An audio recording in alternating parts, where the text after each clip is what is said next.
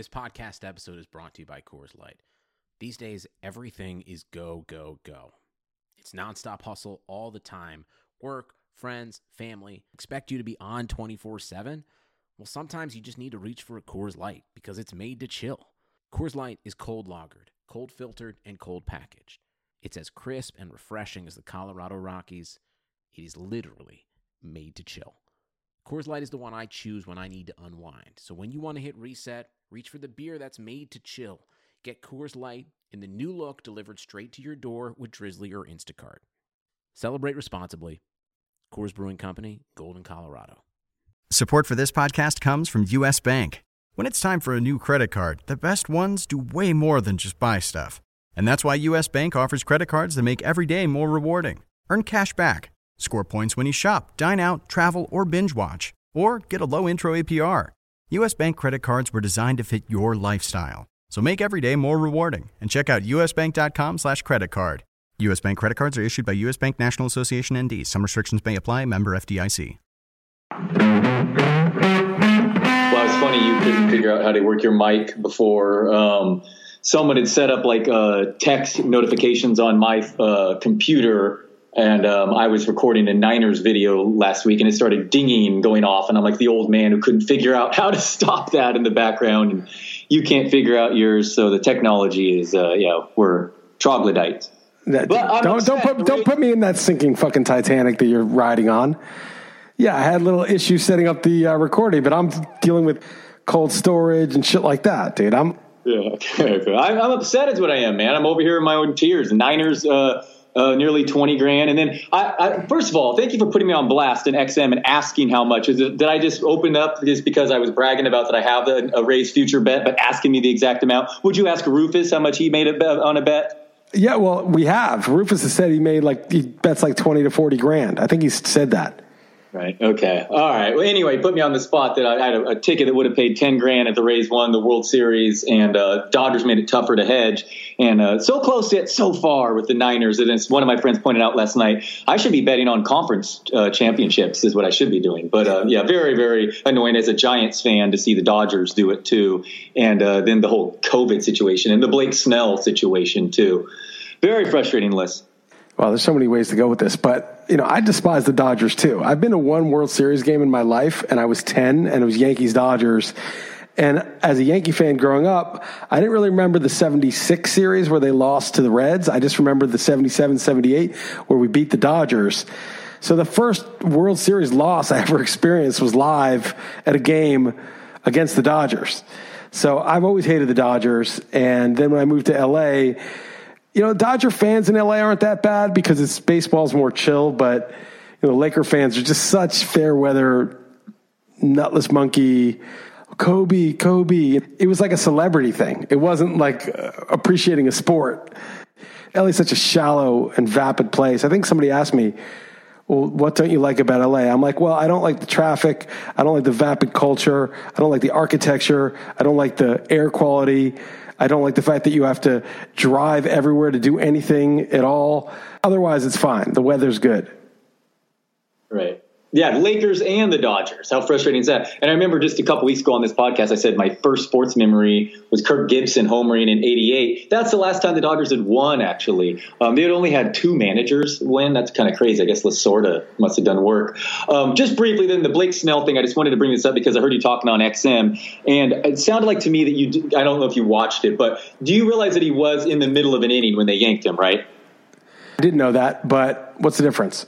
Okay, so it sounded like you were saying that they didn't let him, try to come out there for the third time because he did get an out and then he gave up a hit. And I don't know how much, a small sample or whatever, but what really frustrated me is Betts had incredible reverse splits this year. He hit a 530 OPS against lefties, lost the first two at bats, and Corey Seager, the hottest player in all of baseball, was a lefty due up next. And yet they brought in a righty and removed Snell at whatever pitches. So whatever, Dodgers were the best team, very frustrating. But do you want to talk at all about I heard you rant about it a little on XM about this getting to forest in the trees or whatever the saying is as far as stats.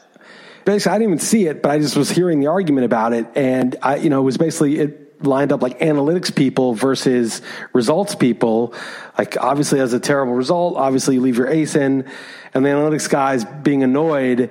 And then it branched out into sort of a deeper argument where it was like the sense that, oh, well, we never got to see what would have happened if they left him in. And this is exactly what happens when you make a move. You're never going to know. And then also like analytics doesn't say you have to do one thing or another. It's just a tool. There's all these different things floating around. But I think the key point for the people shitting on the analytics of the situation is this. Analytics very well could have told you, you know what, keep your ace in. He's got this many pitches. Pitchers can go through the third time with low pitch counts that are dealing. I mean, there's all sorts of different numbers you could run to make either case, actually. Right. But the point is that only a person overly steeped in a very certain kind of robotic thinking would have taken him out and make that mistake. That's what the beef is. And I think that's a legitimate beef. It's not that analytics just means analyzing available information, data. So you can't say that that's bad in and of itself, but it's only somebody with a very particular kind of belief system that would just do something like that in the face of common sense, where you got an ace, he's dealing, you cited the reverse splits for bets and Sear, but either way, it's like, if your ace is dealing and there's no signs of wear or fatigue, I mean, a little, soft hit is not a big deal. What are you thinking? Just let him pitch through it. He can get to 90 pitches or whatever it is. Or until he shows visible signs of, okay, he just walked a guy or he just gave up a rocket. He left one over the plate.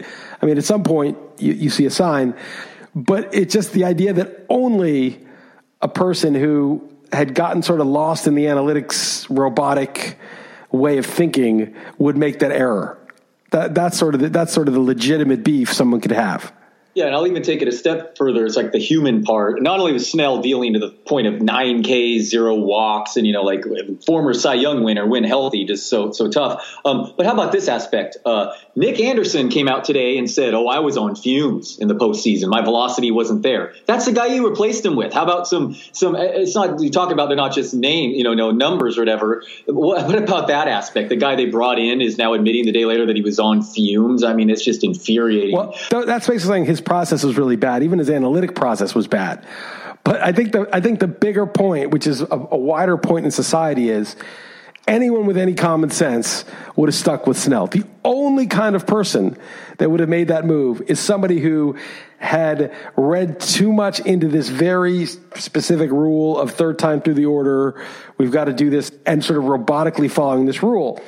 And this is the danger when you have algorithmic optimized decision making, which is that you basically bet the base rate, right? So we say, well, look, in general, if you're going to play a 162 game season, always take your guy out third time through the order, because the ERA of the guy the third time through the order is like 5 or whatever it is, and it's 2 the first 2 times or whatever it is in his case. And so this is just what you do. And then over time, you're going to be totally wrong on a day that he's feeling great. His pitch count's low. He gets through the first 2 times in the order with 70 pitches thrown. I would, even in the regular season, pay attention to that. But even if you didn't, okay, you're betting the base rate over more often than not, you're going to be right, and you're going to win extra games for having that framework in place. But the problem is that kind of thing where you're betting the base rate and being right more often than wrong only works if your bets are all the same size. So if you're betting $20 a game or $20,000 a game, whatever, and you're right 55% of the time, but when you're wrong, you're like, oh, I like this team because of X, Y, and Z, which is right most of the time, but you're just totally wrong. It's totally inapplicable to the situation that you're betting on. Okay, you lose the 20 grand. You had no chance. It was a totally dumb bet, but it's fine because it's the same stakes. But in the World Series, the stakes are way higher. You can't just say, well, if I'm totally wrong in this situation, big deal, the base rate is such. You're making a huge unforced error that doesn't really matter over the long haul. In the regular season, you can be lazy and just keep applying it. But in the postseason, you need to be very careful that that base rate is actually applicable to this situation. And I think that's the error that you would make if you were sort of a base rate. You're just committed to this course of action.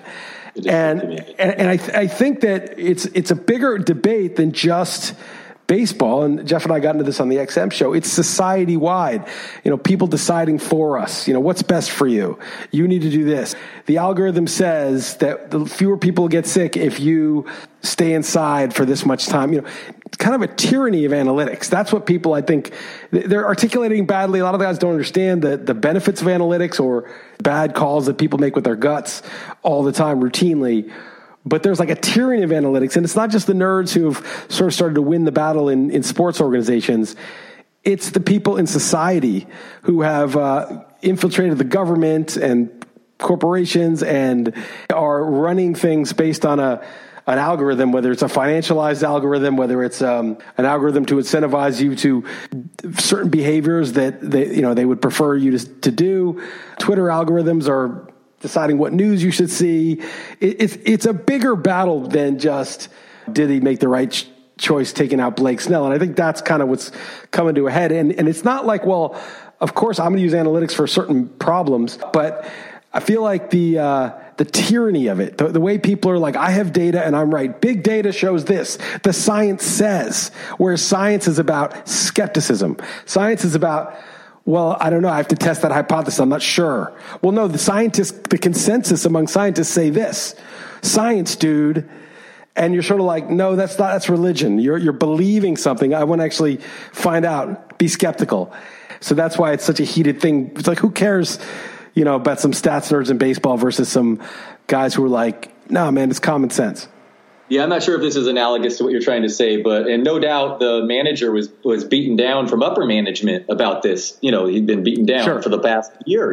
This is what you do. So to him, similarly, he wasn't even making that decision himself. So, that's here we are. Randy, love the guy, most homers ever for a rookie. He's going to be so interesting in fantasy drafts next year, coming out of nowhere like that.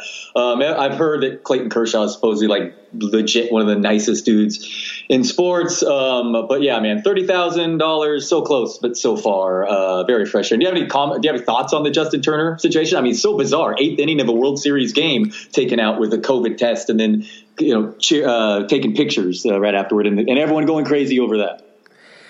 Yeah, I mean, it's not smart. Obviously you understand why you want to be with his teammates. I feel so clear about this that I don't really understand why people aren't as clear. I mean, I understand why kind of, but it's just like, on the one hand, people are trying to like kiss you hello and shit. You're like, dude, it's fucking COVID. Just calm down and stop touching me for 6 months. Or people are like, yeah, dude, just come over and party. Oh, the outdoor restaurant, the outdoor seating's full. Let's just go in.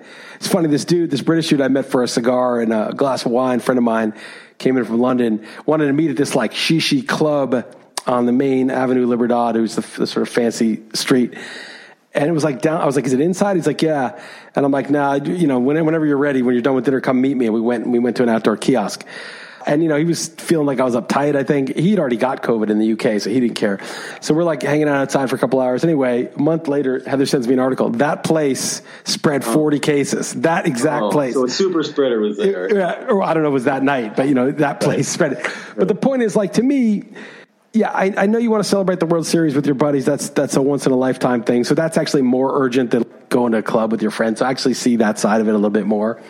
But just in general, you're partying and socializing. The government should have nothing to do with it. You should be completely free to do whatever you want if you want. And so Justin Turner's free to do that. I don't think there's any sort of state involvement in this. But just in general, like, why aren't you just stopping this thing? It's so easy to stop but nobody's doing it. Everyone just follows. People are wearing masks all over the street now in Lisbon. It's getting a little scary because we got 4,000 cases today. It's like serious here now. It's a little scary. Like, outdoor masks to me are dystopian. Like, to me, that's like, no, you're not going to catch it separated walking by yourself outside. Oh, that's like newer to you seeing that now. Yeah, it's a little, there were like, it was a minority of people, then it was about half, and now it was like almost everybody but me. But to me, I'm not sure it'll ever feel normal, to be clear, but I got you. Yeah, gotcha. It's increasing where you are lately. But anyway, my point is, like, I feel like you could stop this thing easily if people just stop doing this shit. Like, when I had to get that license, I'm like, fuck, like, maybe I shouldn't have even gone there. I didn't know until I went. I probably should have just left. But like, all the shit that's going on in restaurants, indoor dank restaurants, like, I'm sorry, but like, it's so obvious to me, like, what the risks are. Just stay the fuck outside. But on the other hand, the scolding of and the controlling of other people is also tyrannical. It's like, yeah, Justin Turner did that. It's stupid, but it was a once in a lifetime thing. To me, that's not like a huge story. It's like just bizarre. I didn't realize day of game, I guess they test game day and then it could come in the middle of the game, come back. I just think that aspect was just, wow, did he get hurt? And why did he leave the game? It was just kind of crazy. But yeah, I understand completely what you're saying afterward. Maybe baseball gives them a penalty because they want to, enforce something. Again, I get frustrated seeing people just not able to. The weirdest thing, I don't know if we talked about this last week, but like being unable to resist the social norms. The reason that you're doing something, I like the thing about Turner, which I'm more sympathetic, is you get to celebrate a World Series once in your lifetime with your teammates. Okay, I mean, it's probably not worth it, but that should be factored in what he's doing. Right, he's not going out to dinner. Yeah, absolutely. Right. I feel like, it's a once in a lifetime thing, and he probably should have a mask on or something. But the reason why most people are still kissing, or when they get together, they reach for the kiss or the handshake or the hug or whatever, is because they're embarrassed socially to like not be friendly. Like they're embarrassed to turn down the party that has like 10 kids or whatever. They're embarrassed to say no. They're embarrassed to seem like a jerk or an uptight person. It's like social discomfort is driving a lot of this. Just give them the elbow bump or something. Just fucking have some social self-discipline. It's amazing though, but that seems to be driving it. Yeah. Oh, that's a real thing too, though. I mean, that's you're getting judged either on both sides. It's an annoying part of this, but it's yeah. I hear you. What else is going on, Liss, other than me crying about my bet? The things are good, man. I'm thinking about this. So there's this guy I followed. I unfollowed him because he was getting too annoying. This guy, Greek Fire, and he's like part of like financial Twitter, and he has some insightful shit to say about markets, which got destroyed, by the way. I just timed my puts very poorly. He was like mocking Bitcoin because it went down like 4 or 5% at some point today.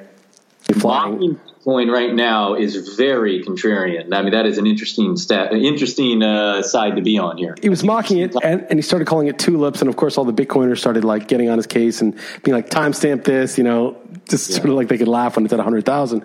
And I unfollowed him because he was just so dumb. He was dumb about it.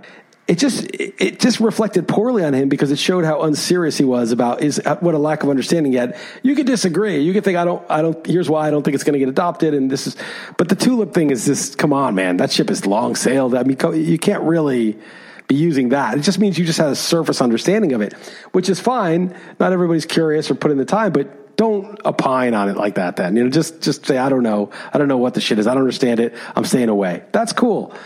And then he started ducking on Tesla too. And I started thinking, God, I probably sometimes sound like this guy with respect to Tesla, right? I told you I'm going to investigate it more. And then I started thinking about why somebody would opine on Bitcoin as tulips. Well, you're probably a smart guy, know a lot about certain, trading and whatever experience you have in the financial world. I started thinking it's the base rate problem. Generally, stuff like this is a scam. Tulips or whatever the latest fad is, or all the shit coins, those are all scams. So generally, something like this, where it's like, oh yeah, there's this magic internet money, and there's only this many of them, and it's going to, we're building technology. And that person just gave a cursory glance and assumed that it falls under that big umbrella, is what you're, right? Yeah. He's betting the base rate. The base rate is a scam. It's interesting because the base rate people, this is the secret about them. Even the best ones, Rufus is a base rate guy, but he bets, I think, similar amounts on all his games. So it's not like he's getting killed by one wrong bet or anything like that. Mm-hmm. And also, he knows what his strength is. Mm-hmm. But the base rate people, if you really think about it, don't really have any insight in any particular event. So if I know that looking at these factors, these 10 factors, and then regressing them, whatever numbers I come up with back to the line, it's going to win me 55% of the time. And the 52.38 is break even. I've got an ATM. I can print money, right? Because over time, I'm going to win 55, lose 45. I'm good. But any one game, I could be like 20-80 against. I could have it so wrong. 20-80 against is impossible, but you know what I mean? Like 40-60 against. I could be so wrong. I could be so off base because these factors that I'm looking at are just not applicable in this situation. And I will have no fucking idea. But it doesn't matter Because as long as conditions are such that I get 55%, it doesn't matter that I'm missing some, that I'm totally off base, that I'm missing the common sense thing. It matters when you're in the World Series and you're winning on the base rate and you make a horrible decision, and it's way higher stakes than all your regular season decisions. Or it matters when if you were stupid enough to short Bitcoin or Tesla, in my case, I was, and you're betting the base rate that this is a bullshit thing. There's no way the stock would go up this much with this little revenue. And that this has got to be, a bubble, because you're betting the base rate. Most things like that are bubbles. But if you're just betting base rate, you have no opinion about any individual game. All you know is in general it's 55-45. Your opinion on this specific game doesn't exist. And there'll be no like home runs outlier types. You'll be, kind of like if you're trying to get graded with a ranking system. Right. Seems similar type thing. I'm saying it works if you apply to a game like handicapping against the spread, where it's the same odds, pretty much every game, and it's just that can work. You can apply it to your strength and make money. But even if you're making money, you still don't have an opinion on a game. Right. Because you're just saying in general, this is what works for me. You don't really know specifically. You don't need to know specifically about it, because it's just, okay, well, I mean, I don't know. Right. That is definitely like Rufus comes across too when he talks about the game. But Rufus knows a lot more than that, actually. He actually knows quite a bit about the players and stuff. Absolutely. And has some supplemental models. But I'm saying he's in general a base rate guy. Like that's how he does it. Definitely. Okay. So I was thinking about this, like base rate. Things like Bitcoin and Tesla are scams. So these base rate people, don't look into them, assume it's base rate, whatever. And they're going to be right most of the time when shit like this comes up, and they've served themselves well in the past by not investing, after it's gone way up. But they don't know specifically if it's a scam. They just know generally things like this are scams. That's as far as they go. But the thing is, the people who find out which one isn't a scam are the home run hitters, are the guys who are going to make, the life-changing money on a bet, on a big, going big. And the base raters are your friends. MicroStrategy's already made so much money in their investment. It's silly. Oh yeah, he's made more money than the company made since he did the investment. The key though is, right, and we talked about this a couple of weeks ago, the curiosity. Because I was thinking like the base rate, your phone rings, it's a number you don't know. Base rate, scam or some marketing bullshit, right? So you never answer. But let's say I was super into like, I wonder who's calling, and I wonder what the purpose of this whole, I want to understand these different scams and sales calls, how they work. I want to like write a really cool blog about how like, what the business model is behind this shit. So you start answering every single one. You start like writing down which area code it's from, which sub, the first 3 digits, where they're from, categorizing them, and you start to really dig into it. Well, let's say there were one call that was really important to get, like from a family member that, from a friend who needed help or something, that he was calling from a different phone, he had to borrow a phone.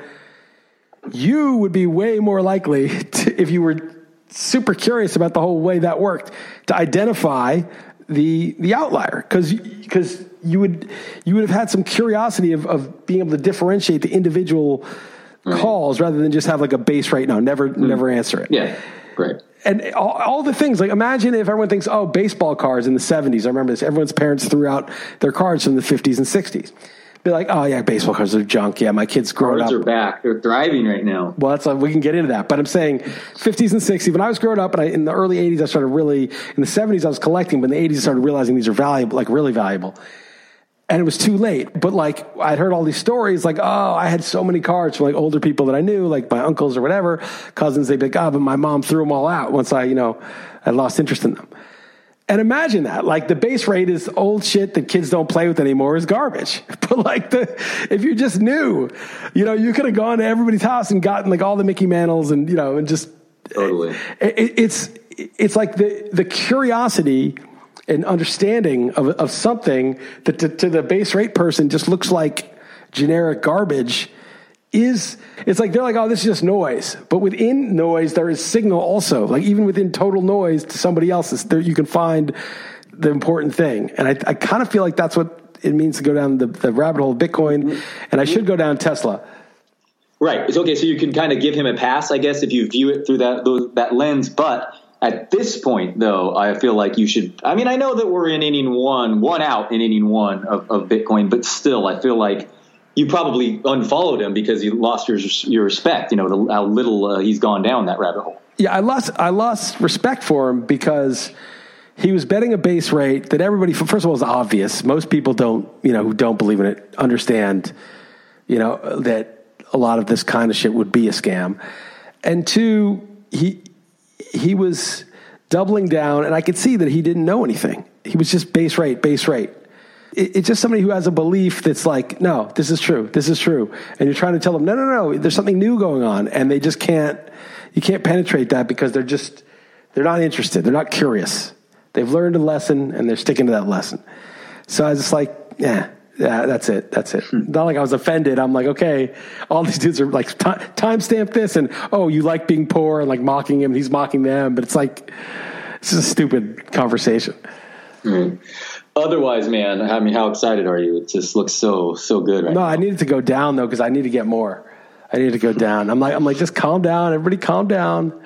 In general, the Michael Saylor thing, that video that he had with Raul Powell, and I tweeted it at some point. I might have untweeted it because I don't want to have a lot of Bitcoin in my timeline, in my historic timeline.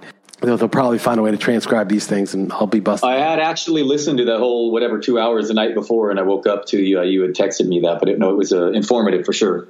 It radicalizes you because it makes you really see that there's no safe haven for your wealth. That if you've accumulated any sort of savings, there's no safe haven. And if you had it in cash, well, the stocks are finally going down, but they've been going up so much. And I don't know if we talked about this, but I was watching something like, Apple's more than doubled. Amazon's more than doubled, tripled maybe in the last few years. And their revenues are up like 8%.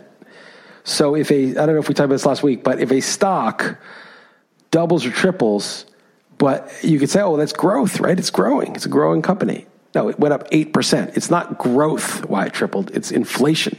It's just the dollar is worth less.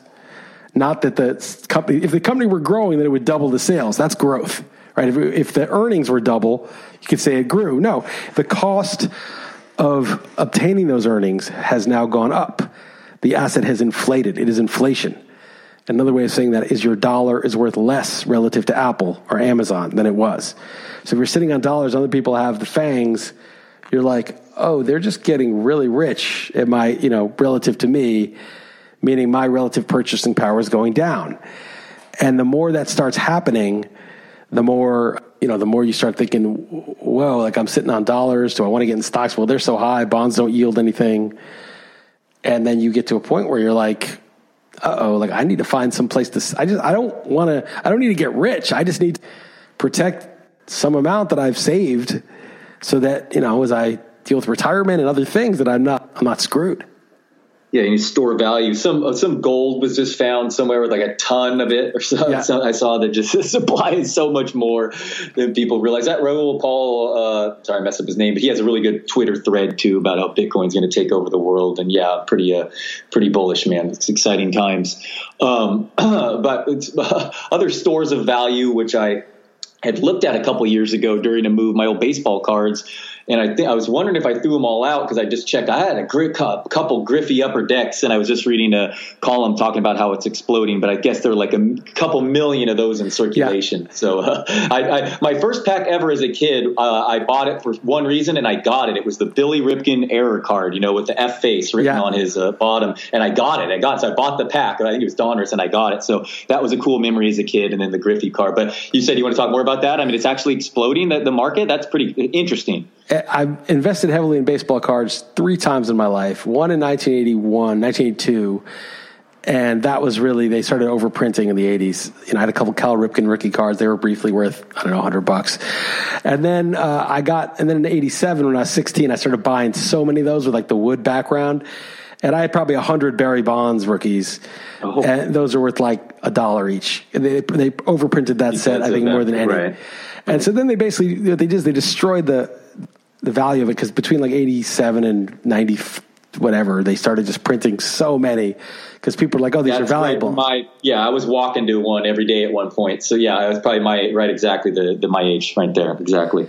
So then I started doing it again when I was about 25. I was living on the Central Coast. And I didn't have any real money not much money to spend, but what money I did, I was buying these baseball cards, and they had these like a lot of different brands, and they had things like a little piece of jersey on it from a game, or a piece of a baseball bat from a game, or a signature. But those only came like one out of every 500 of the guy's card would have that thing. And then immediately those things are worth $500, like out of the pack, because it was so scarce. It was like gambling. It was like scratch off tickets. But what happened was there were like 10 or 20 brands all doing the same thing because it was driving all this demand. And then, of course, people realize this is kind of the argument with the Bitcoin and the shit coins. If you don't know the Bitcoin origin story, you might think, well, now that, okay, this is the only, there's only 500 of this, Vlad Guerrero card with the bat on it, or a signed card but there's only 500 in 10 different sets that different companies made. So that kind of collapsed. And now I don't know what's going on with these, like Griffey and Bond. Like all those cards are kind of weird. There's some weird like Jeter Chromes and weird shit like that. I don't know about all that. All I know is for me, when I was a kid, the Holy Grail cards were the Mays, Mantle, Aaron, 50s and 60s. And they couldn't do all the shit they're doing. They didn't know it would be valuable, or at least that valuable. Those to me are the gold standard. If you can get like a beautiful condition 1957 Willie Mays or Mickey Mantle, like, that's like, obviously there's like the rare Honus Wagner, right? It's like but that's like that's not in the realm. But like I'm just saying, you could get some for like $500 or $1,000 for a really nice Mantle or whatever in the 50s and 60s, and those are beautiful cards. And like even now, like when I was a kid, I used to dream. I had dreams about. I went to a card show, and I bought a Pete Rose with a cup on it for $6, and a Tom Seaver with the cup on it. They weren't their technical rookie cards; they were their first year cards. They had the big cup. For $10, I had $10 my parents gave me. My friend's parents took me to a card show, and I was like, I had dreams about that card show. To me, that was like the greatest thing of all time. I remember trading with my cousin. I got a George Brett mini card that was worth a lot at the time. And looking at those, the books to see the value increase. And their baseball cards were a big part of my childhood too. So it sounds like I probably bought it when it was getting diluted though, right there in the late 80s, early 90s. So all the cards I have, I'm sure, like unlikely to have much value now, despite its people getting re-energized with it. Yeah, I think so. I mean, you could look up whether there's anything valuable from that era and see if you have one, but chances are you don't. It'd be hard for me to take it seriously. I just think it's inflation. I think there's too much money chasing too few stores of value, and people are looking at art. Mm-hmm. Digital art, I heard, is a thing. That's another thing. Yeah, all this shit. But like, maybe, I mean, again, it's like, I don't want to dismiss it. I guess you'd have to understand. I understand baseball cards. I understand the appeal of them. I mean, I really do. I loved them when I was a kid. I don't know that they'll hold value for like the general public, but this, Bitcoin's a whole different thing. It's literally being able to transfer money, value, wealth across the globe instantly and store it securely at the lowest possible cost. I mean, the more you think about like how revolutionary that is, like, where are you going to put your gold? You're going to put it in your closet? Bunch of bars of gold someone can just take out of there? Totally. How are you going to pay for a house with gold? How are you going to figure out how much, to make sure how pure it is? How are you going to ship it? Michael Saylor was saying to take $100 million worth of gold. I don't know if I said this last time, so stop me. But $100 million worth of gold costs you $250K to ship. It's like $5 with Bitcoin, $100 million to send. That's just insane. Sorry if this is too inside baseball, but can you explain, because I'm just curious, I'm sure I've read it, but just didn't sink in, what the difference of a lowering hash rate means? Because I know that there are multiple factors that's happening in China now, weather being one of them. But what does that mean of hash rate going higher or lower? I don't really know. I don't know. You don't know that. Okay. No. All right. Okay. But it's amount of, the actual miners, what they're doing, the actual how many blocks are being mined or how, I don't know. Something like that. Yeah. I hear people talk about it. All right. I was curious if you knew that, because I wanted to be explained like a layman's term. But anyway, all that matters is they're stacking sats. That's all that matters. Yeah. I mean, it's just, unfortunately, like I really should, I know a little bit about the underlying nuts and bolts, and I had a little bit of a breakthrough with dealing with some of my experimenting. But I'm not a programmer. I understand the theory behind the tech. I don't entirely understand all the tech. I wish I understood it better. But like, I want to understand it because I think it's important to know as much as you can, but I'm not really interested in that. I mean, I'm interested in it, like, again, just as like sort of knowing, but I'm interested in the use case, the transformative power of having something that is independent of government and control of somebody else and third parties, and this new thing that's so ridiculously advanced, and the possibilities you can't even fathom the things that this will lead to. I mean, now PayPal. It's just so many more people are talking about it, and it's going to. I mean, Michael Saylor made a good analogy. He said it's like steel. You think, okay, steel is what alloy, and you're like, well, big deal. They invented steel. Okay, you made this metal. Like, what's the big deal? It's a good building material. Well, now you can have a 100-story skyscraper when the highest building was like 6-7 stories with bricks and wood. The capabilities of what you can do, and the bridges you can build, and the airplanes with aluminum. You can't build an airplane out of wood. It's not going to work. You can't build out of steel. It's too heavy. These things are game changers. Like once you have aluminum, well, suddenly we're like flying like 300 people at a time, thousands of planes at once all over the world. Like that's transformed everything. And so when you start to have a new capability of like, well, you can move vast amounts of money without worrying about security very much, security's much easier, cheaply, and you don't need a third party or a custodian or a green light for someone else. What's that going to do to the ability to create and build things, business-wise and technology-wise? It seems like we can't quite fathom how that's going to change things from the way the old system is. Super excited for sure. No, the future is definitely heading that way. It's going to be talked about more and more. It really is. I feel like going to blow up soon. But it is the thing going on. Like, Michael Krieger, a guy, like, he tweeted out that he was like, if you just listen to like the mainstream political discourse about shit, you'd have no idea of the stuff that's really going on in the world. Like the crazy developments. Like, this is such a big transformational technology that's happening before our eyes. It's the internet, but it's maybe as big or bigger happening before our eyes. And I'm just like, I'm getting radicalized by this shit. I'm just like starting to believe like, this is going to be, all this other shit is kind of a sideshow. I mean, it's crazy. And there's an election coming up in 6 days.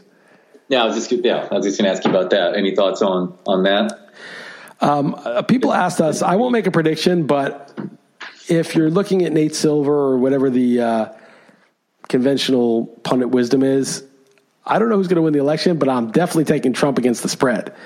I'm definitely taking the points. I don't know who's going to win straight up, but I'll just handicap it with the points. I think I would be, I just think there's a good chance, a better chance he wins than people think, but I don't know who's actually going to win. Yeah, Nate Silver made a tweet condescendingly making it seem like it would take a miracle basically for Trump to win. But then, of course, he always does say, we did give him a 30% chance last time. That's 30% is not zero. I thought it was like 17% he gave him last time. Yeah, I'm not sure exactly. But he definitely acts like this is a foregone conclusion. And a Rasmussen poll just came out having Trump in the lead. So I mean, I'm with you as far as if any taking the points. I'll tell you something. The critique of Nate Silver. I don't get into all the stats that deeply either, but it's Nassim Taleb and this other guy I follow, Harry Crane, who's like a statistician. He says that these probabilities can't be real. And I always have beef with this with these NFL probabilities, like win probability in a game. Team will get like 90. It was like, they were 98%, and then they were at 60%, and then they were at 20% after this play. Yeah, right. And I'm like, okay, so you're telling me that it's like, say it's like 95% that Trump wins, that Biden wins. But then 3 days from now, it's 50%. But there was like a 30% chance it might change drastically in 3 days. So you're like, well, it's 95 now, it's 50 then because things changed. But there would have to be such a slim chance of things changing drastically for those two things to be true. If it's 95 today and 50 later, or it's 99% win probability and then 1% after a big crazy play happens. Right. Your 98% was way off base if all it took was a 33-yard pass to suddenly make it. That's exactly. Right. If there's like a 20% chance that it changes from 90 to 20 or something, that's not 90 anymore. Right. There's something wrong with that structure because it's not taken into account. The polls, if they stayed like this, would be 90 going into election day, but then they can change, and then so you're not taking into account something that's the change possibility. You're not accounting for that properly. So there's something off about it. Again, I don't know. It appears it's going to be a ton of people voting, which is nice. It does appear that like the early numbers are just like out of control, record break. I mean, obviously record break. Well, but of course though, because they're not going to go to the polls. Those people, Right. I don't think the numbers mean it. How can they know anything? Oh, there's so many early votes. Well, yeah, because it's COVID, so they don't want to wait in line. That's true. But I've heard that so much, like, oh my God, there's record-breaking turnout. Well, that's ridiculous. It's like no shit. They're taking mail-in ballots that you didn't even have to. You didn't have to do the absentee application process. Yeah. So of course there's more votes, and people don't want to get in line. I think there's a couple things that are a little dangerous for the Democrats. So the media is selling a lot of fear around COVID, and imagine like you're one of the people on the 20 to 30% most fearful spectrum of that, and you're probably more likely to be a Democrat because this is kind of split on partisan lines to a large extent. Now, I think a lot of the people who do nothing are also very fearful, but they're so fearful that they can't even, if they even take it seriously, it would be too much for them. There's two ways of handling fear: denial and panic, right? So you have the Democrats panicking, the Republicans in denial of those who are fearful. So, but the denial, you'll still vote. But if you're panicking, you may just think, well, the polls look pretty good. It's not going to make a difference. I'm going to stay home. I don't want to go in. I haven't left my house for a while. I haven't gone to a crowded place. I've been doing everything I'm told to do. I think we have this. Don't you think that's going to happen for like a non-insignificant amount of people that are just not going to, they're going to plan to go to the poll, but then they're not? That's entirely possible. Yeah. Though there's a lot of variables this year that I mean, that's a great point about obviously no shit. The numbers are so early because of that. I mean, that is, I don't know, man. There's a lot of other factors. Like, how about a Biden scandal breaking right before, or is it not a scandal, as they said on 60 Minutes? Did you see the 60 Minutes no. with Trump or with any of them? Because I know that you don't care about that stuff, but the unedited one that he released was the funniest TV show of the year for me in a non-ironic way. Just how combative they were. I have not laughed harder in 40 minutes. I'm dead serious about that. But I'm a sick individual. But the Biden stuff happening, now, you know that Tucker's like just interviewed since I forgot. Yeah, I saw that. I mispronounced his name. And then now Pennsylvania is having legit riots, severe riots because and Pennsylvania is a swing state. So like there's crazy stuff happening a week leading up too. I mean, it's crazy. No, dude, that Hunter Biden shit, this is what's driving me crazy. Vote for Biden if you want. Honestly, if you want to vote for Biden, you hate Trump,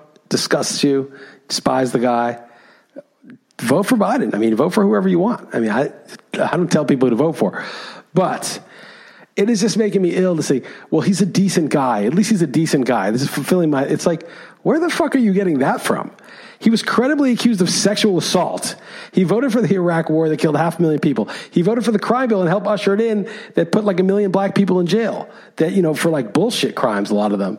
And then, now apparently like there's at least strong evidence that he's credibly accused of having some sort of arrangement through his son of access from China. And his son got paid a lot of money, and they're on tape. The guy's on tape with his son talking about it, and there's text messages and good evidence. Now, nobody wants to investigate that, and anyone who is not interested in knowing this is fake news. It's just they're dropping this before to try to derail it.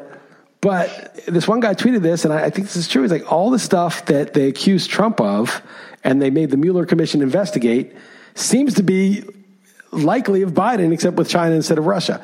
Now, again, vote for whoever you want. I don't know if it's totally true, or maybe I'm being played and there's some other angle that I'm missing. Who knows? We don't really know. I mean, this looks pretty good. I think journalists should be all over this and find out whether this is true. Nonpartisan, not just right-wing journalists, but everyone would be like, whoa, this is pretty serious. If this is true, it sounds kind of credible. Is it really true? Like, let's get these guys out there and interview them and talk to them. They're not going to do that. So, but whatever, it's shady, and all this stuff is going on. Like, if you want to vote for him, but like, don't tell me what a decent person he is with all this shit. Like, go in eyes open. Like, what the fuck is wrong with you? This isn't a cartoon where Trump's the villain and he's the good guy. I mean, you have that unrealistic a view of politics and world power and how it works? You think one guy's good and one guy's bad? Well, he's got his flaws, I realize, but he's a decent guy. What the fuck is that? What the fuck kind of, what are you fucking, are you out of your mind? You have no idea if he's decent or not. And based on all the shit that he's done, he's got a hell of a rap sheet for horrors that he's created on many human beings. And like, but it's your opinion that he's a decent guy? What the fuck? You know? Again, hate Trump all you want. I don't care. I'm not invested in it. It's just sort of like, you're really buying this fucking narrative? Like, you know, Jeter's the good guy, A-Rod's the bad guy, or Manny Ramirez is the bad guy, Marshawn Lynch was the bad guy, now he's the lovable good guy that eats Skittles. Allen Iverson was a bad guy, now Allen Iverson, everyone loves him. The media spins these stories, and then you realize how false they are about all these different players and people. And, like, smart people don't buy into that. They're like, yeah, I don't know. Barry Bonds, such a bad guy. You know, like, they spin these narratives. And anyone who's, like, seen it a bunch are like, yeah, this is just how they get clicks. Or used to sell papers. They'd get you, thinking this guy's good and this guy's bad. But, like, you don't really believe that shit as a grown person, do you? Yeah, I was wondering who. I imagine you were subtweeting many people when you were. I don't know. So many people are muted that I have no idea. I'm not like thinking of anybody specific. So many times I've seen the phrase, "At least he's a decent guy." In my mentions, I'll say something, and like, but I'm going to vote for the decent guy. Oh, where did you get that talking point? What the fuck is that even about? How would you even know? It's like so preposterous. I don't get it. But the media's refusal to even cover the Biden stuff is just a little annoying. Even like John Oliver totally discredited it being because of like Rudy got it, how they got it. How about what the content was? I find myself more annoyed with just the slant of like Saturday Night Live and John Oliver and all that, which you pointed out before. They're just it's just crazy. Maybe they've always been this bad and I'm the one changing, or I don't know, it's becoming closer. They're just no longer hiding it at all, because CNN, was even retweeting a Biden thing the other day. Someone from CNN is doing that. So they're just not even hiding it anymore. And it's, I don't know, man, the divide is just, it's just. Well, is this maybe more the technocratic base rate? We have a algorithm that tells you who you should elect.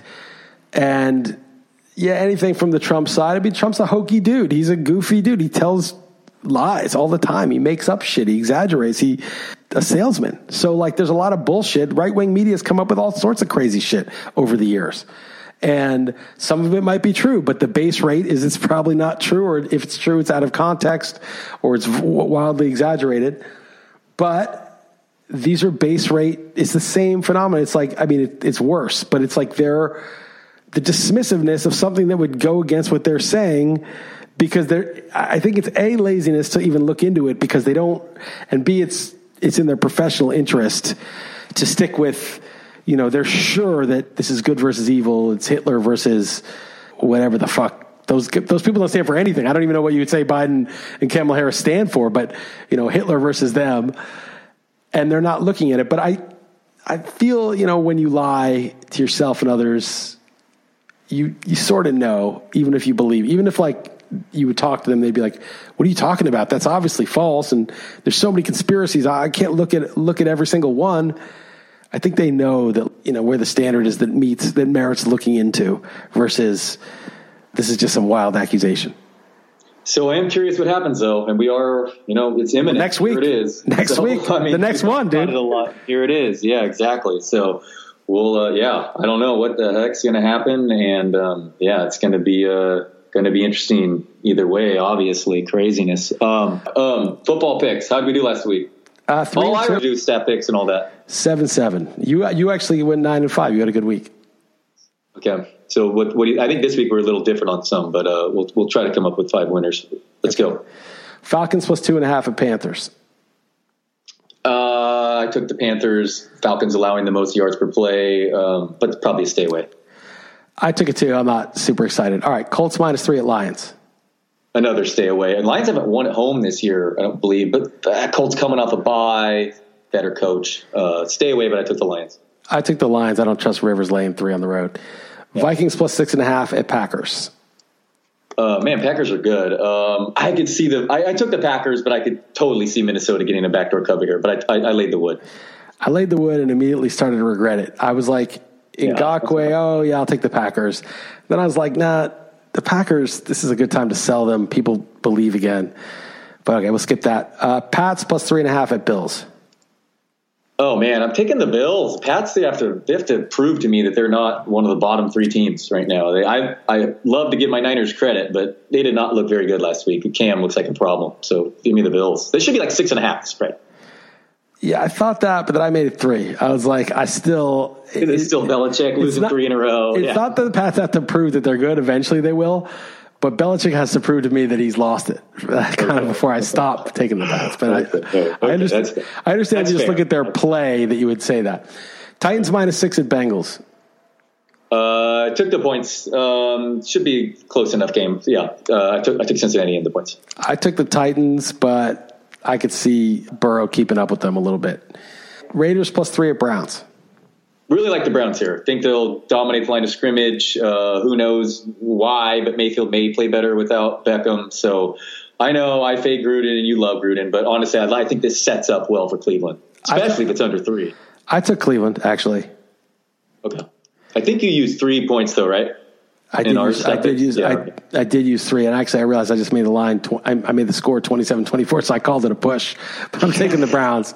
I took the Browns. I said take the Browns. Okay. That's one I like. All right, we can use it. It's fine. Jets +19.5 at Chiefs. I said it at 19.5. Believe it or not, that's where I said it. I would take the Jets, but I don't want to touch this. Exactly. I took the points. Wouldn't want to touch it. Rams -4 at Dolphins. I made it a pick 'em, but I forgot that it was Tua. And then I'm like, that's probably worth like 3 or 4 points, like the downgrade to a rookie QB in his first start. So I'm totally out on this one. Yeah, I saw that you liked the Dolphins. I picked the Rams as one of my, I think I sent 3 or 4 others that I liked in stat picks. Your favorite DVO, number 1 rush offense versus last ranked rush defense. I know it obviously doesn't work that way, but I just think the setup will be rookie quarterback playing from behind. This Rams defense is really good. So I like laying the points on the road. I know it's just probably the sucker side though. The Dolphins they crushed the 49ers in San Francisco. Like, this team is not soft. I know, I know, and I don't want to make it a narrative like a rookie's first start against Darnold, but I think it does. And Dolphins off the bye at home, and the Rams on a short week on the road, cross country. I know. Henderson's going to go crazy, and their good defense is really good. But I hear you. It's fine. That's fine. We don't need to use that one. Okay, Steelers. I don't care if you want to use it. We can. Steelers +3.5 at Ravens. I made the Ravens my best bet. I made this line 5.5. I just feel like the Steelers got lucky last week. They're not good enough to be 7-0, and the Ravens got a bye week, and they're going to get healthy and right, and their defense is going to dominate. Yeah, this is one where we disagree because one of the other teams I sent in I liked was the Steelers. Because why is this only 3? I think the Steelers are a better team outright. I don't love the setup, 1 bye and 1 team undefeated, and the Steelers are going to lose a game. But to me, this is going to be absolutely right down to the very end, coin flip. Either team could win. So if you're giving me more than 3, I will definitely take the Steelers. Maybe they use the bye week to fix the passing offense. Now you could argue that Roethlisberger hasn't looked great either, but the Ravens passing offense looks like a problem to me. So against this defense, I feel like this is a coin flip. So getting more than 3, I like Steelers. Okay, I made the Ravens my best bet. I'd like to use it. I know, that's fine. We can use it. It's fine. Whatever. I'm not going to get too worked up. We also have a losing record, so we're not right. Yeah, the stakes are low at this point. Yes, yeah. Saints -4 at Bears. I've been on the Saints all year. They keep losing, but I'm switching. I didn't switch on purpose. I just made the line what I did. No Michael Thomas, probably. No Emmanuel Sanders. On the road, outdoors, cold weather for Breeze. Good defense. I know I'm going to get screwed because the Saints are going to suddenly show up, but I like the Bears here. Yeah, let's use them. I'm with you. Okay. Let's use them. Yeah, totally. I mean, Montgomery's so bad, and it's hard to, how are they going to score? And Allen Robinson's concussed, though. He's concussed. Yeah, I know, but still, I think it is the side. Their defense is good. Yeah, I think really Breeze. I don't think it's it's terrible for Breeze. Yeah, I agree. 49ers +3 at Seahawks. I was a coin flip. That's where I set the line. I took the Niners, but I don't feel strongly about it. Yeah, I did not love a best bet this week, but I made the Seahawks my best bet. This is just 3, man. I think the Niners all those injuries is going to catch up to them. I know the Seahawks just played 5 quarters, but Wilson off a loss, Niners off two underdog, underdog wins. And Were they favored against the Pats? What was it? It was 2.5 either way. Who was favored? Yeah, no, the Pats were favored. Yeah, okay, all right, underdog wins. But they, after 2 being favored by 7-point losses, interesting. But I think it catches up to them, all these injuries, and Russell Wilson doing, that offense is so good. So I fear that's a bad setup going to Seattle here. Okay, we can use it. I don't feel strongly. To me, it was a total coin flip. I easily could have taken the Seahawks. I love the respect. The Niners, I mean, that's crazy. So would they just easily be the best team in football if they were healthy? I mean, you realize that they have like 10 of their 11 starters on defense were out. I mean, everybody would be a lot better if they were healthy, but the Niners would be very good if they had Bosa back and Richard Sherman. And D Ford, and Richard Sherman, and Solomon Thomas, and the linebacker, and all the offense. Yeah, they're four-string Mostert, like all those guys. Yeah, I mean they'd be pretty good. It is what it is, man. There's a lot of teams that have Eagles. Yeah, think about how loaded they'd be. Although the Eagles, the problem is they're all so redundant. They just need half of them back. Like the Niners, it's like all their best players pretty much, and their third string center, things like that aren't talked about. Niners are the third string center, but the Seahawks defense isn't any good. I actually kind of like Jimmy G as like a cheap DFS option here. My guy Ayuk is looking good, but man, Russell Wilson's definitely gonna cook here. Okay. Next, Chargers -3 at Broncos. I took the Broncos. I think it's a good buy low. They weren't looking that bad. They just had some disastrous big play turnover stuff against them. I love Justin Herbert. The guy's so good, but laying 3 on the road, I'm taking the Broncos. Yeah, I'm with you here. It's everyone loves Herbert now, as they should. It looks like a star, but it feels like this side to be on is Denver here. Agreed. Cowboys, the only lines I could see were 3.5 and 7.5, and because I don't like to cheat my record, which nobody would suspect because I'm not doing very well. I made it 7.5 because I have it at 10. This is so it's 7. I don't know what the line is, but I'm taking the Eagles easily. Yeah, we'll look at the Super Contest lines, but I'm with you. It should be closer to 7.5, and I would lay the wood still because, the defense should eat up. And now Andy Dalton missed practice even Wednesday, too. I don't think Dalton is the absolute worst like everyone thinks right now because that first game, Zeke, 2 lost fumbles, Gallup a dropped touchdown, and at Washington with that offensive line, I think it was a disaster. I mean, I ranked Washington Philly, though. Number 2. They're at Philly. No, right, totally. No, this is another horrible setup. But I mean, moving forward, I feel like that could be not the absolute worst like everyone feels now. But yes, this is another horrible one with banged up offensive line and Dalton missing practice Wednesday. Totally agreed this. I'm just saying, moving forward afterward, I feel like the CD Lambs of the world won't be droppable is what I'm saying. But this week, another horrible setup, and I would lay the wood. Yeah, okay. And then Bucks -10.5 at Giants. Right at the end, I want to just go into a theory I forgot about this, but Bucks -10.5 at Giants. I took the points, but when I was just recording a pod with P and L, talking through this game, I'm like, oh man, maybe I should lay the wood here. I'm going to probably use Tampa in a 2-strike survivor I'm in, but I held my nose. And Danny Dimes went 5 weeks without recording a touchdown. How's he going to score this game against Tampa? Tell me how it's going to happen. Well, they've been off since Thursday. They got 11 days of rest and prep. Tampa maybe have a sort of a look-ahead game where this is an easy win for them. They're sort of flying high. Everyone's talking about them as a Super Bowl contender. I think the right side to take is the Giants. They could obviously get killed. I saw a stat that I retweeted that Danny Dimes has had pressure on 43% of his dropbacks, and the second highest is 33%. So he is running for his life, and the theory I have, it's not a theory, it's obvious. But whenever I watch a football game these days, it's just the better team is the team that's pushing the line back into the quarterback on defense and protecting their own quarterback on offense. It doesn't matter who it is. If Baker Mayfield has time, he'll shred the Bengals, right? He'll carve them up. If Philip Rivers has time, he'll shred the Bengals. If these guys are under duress, they're terrible. I think QBs are so, Russell Wilson, Pat Mahomes, maybe 2 or 3 guys can be under duress and still make plays, still function sort of. But the press, the battle of that line of scrimmage to get to the QB or to prevent that is everything. Anybody, Nick Foles in the Super Bowl, anybody, Matthew Stafford, Matt Ryan, these guys can be the best player in the league or look terrible just based on their line. Matt Ryan's looked so good and so bad at different times.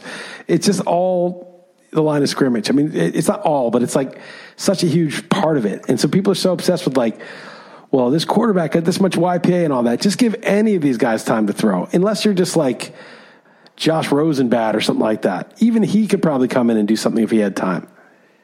huge factor. And also coaching comes into effect too. The Niners went from trying to drop back and pass against Dolphins getting killed to, oh man, they lost a couple more linemen. It's going to be a bloodbath against the Rams, and just immediate out, quickest release possible the last couple of weeks. So Jimmy G's the shortest ADOT last week and the second highest YPA. I mean, Deebo Samuel is minus 45 air yards the last 2 weeks. So you can combat it that way too. But totally, I look at this PFF stat that compares offensive line versus defensive line each week in the matchups. And that's like part of the reason I like the Steelers this week. It looks to them like they're going to dominate the line of scrimmage Sunday. So who knows how wrong that is or how right that is. But I agree with you that the line of scrimmage is super important and often overlooked. I mean, would you rather have like a star QB like Deshaun Watson and a terrible line, or an average QB like, Jared Goff, and the line is just protects the crap out of him? Yeah, the coaching in the system and the line is. But the problem is, I would like the latter, but the problem is it takes more to be right. It just takes more to. You need everything. Oh yeah, you need 5 pieces, right? It's like, quarterback's most important because you got to have 5 different linemen. Now, probably if 3 of them are excellent or 2 of them and 2 are adequate, it's probably an excellent line. You don't need all 5 to be Pro Bowlers to have the best line in football, but it's just more moving parts and the cohesion between them and more injuries that, more guys can get hurt. So it's probably a harder thing to build. It's easier to just get the quarterback and be done with that. I mean, you still need some help, but it's just interesting to me that if I really think about it, like the difference between like quarterback 4 and quarterback 20 is not that it's like, it's more about the line. Maybe quarterback 1 or quarterback 27 it doesn't really, they can transcend or beat, no line is going to save quarterback 27, but in the vast middle, it's the QB is really so dependent on the situation. Yeah, I think guys like Goff and Garoppolo just totally, they need the situation to be ideal, and it's just dependent on around them. Yeah, if it goes bad, it could look real ugly, and if it's going well, they put up superstar numbers. So I'm with you there. How are we going to come up with 5 here? I think we got it. We got it. So we're going to go with Browns and Bears. The Browns and Bears were definites, and then we're going to take the Eagles, unless it's like, we'll see what the line is, but if it's like below 10, I feel like I want the Eagles. Oh, what about, I would pick Washington to come out of the division right now with that defense and Kyle Allen. Would you still take the Eagles? I would take the Eagles. Okay. All right. You want to do like what, like $50 on that? Ooh, I should probably be able to get odds where it's going. Well, the Eagles are, Washington team football has the tie break. Yeah, I'll do that just because I brought it up to you. So what the hell? Yeah, let's do it. You don't have to. I don't care that much. But yeah, let's do it. And if the Giants win, you pay me $1,000. That's the other. Okay. Yeah, I'll do Washington, and then you got Eagles for the division. Yeah. 50. Okay. It's fine. Okay. I actually like Ron Rivera. I think he's a good coach. I like the comments he made. I like that he's a real man. He has some sack. All right. So what are we saying? We said the Bears and the Browns. Eagles. And then what do you want? Your Ravens? I mean, it's your best bet. I'll take the Ravens. I just feel like the Steelers were not impressive against the Titans. They should have lost that game, and they were in a war, and the Ravens are rested and home. So I'll take the Ravens. Right. Okay, and then I'll just do my best bet, the Seahawks if it's 3, but we'll check the lines. Okay. I would be shocked if yeah. Okay, we'll tentatively leave with those 4, but I'll check out the lines and we'll circle back. Sounds good, man. All right, let's do it. 2 and 3. 2 and 3. Yeah. Last thing is Rogan, man. Joe Rogan's podcast has been on fire. Kanye, 3 hours of Kanye West, man, it's indescribable. Your guy PD Mangan, I have a guy named Paul Saladino. He's my go-to health guy. He was on for 3 hours. Alex Jones was just on for 3 hours. No comment needed there. And then your guy Glenn Greenwald just came on, and I have not listened to it yet. So there's so many. He's getting those guys on. I'm going to check out the Greenwald one and the Kanye one. All right, man. Good stuff, Liss. Long pod. All right, man. Take it easy, Dalton. All right, later. All right, later.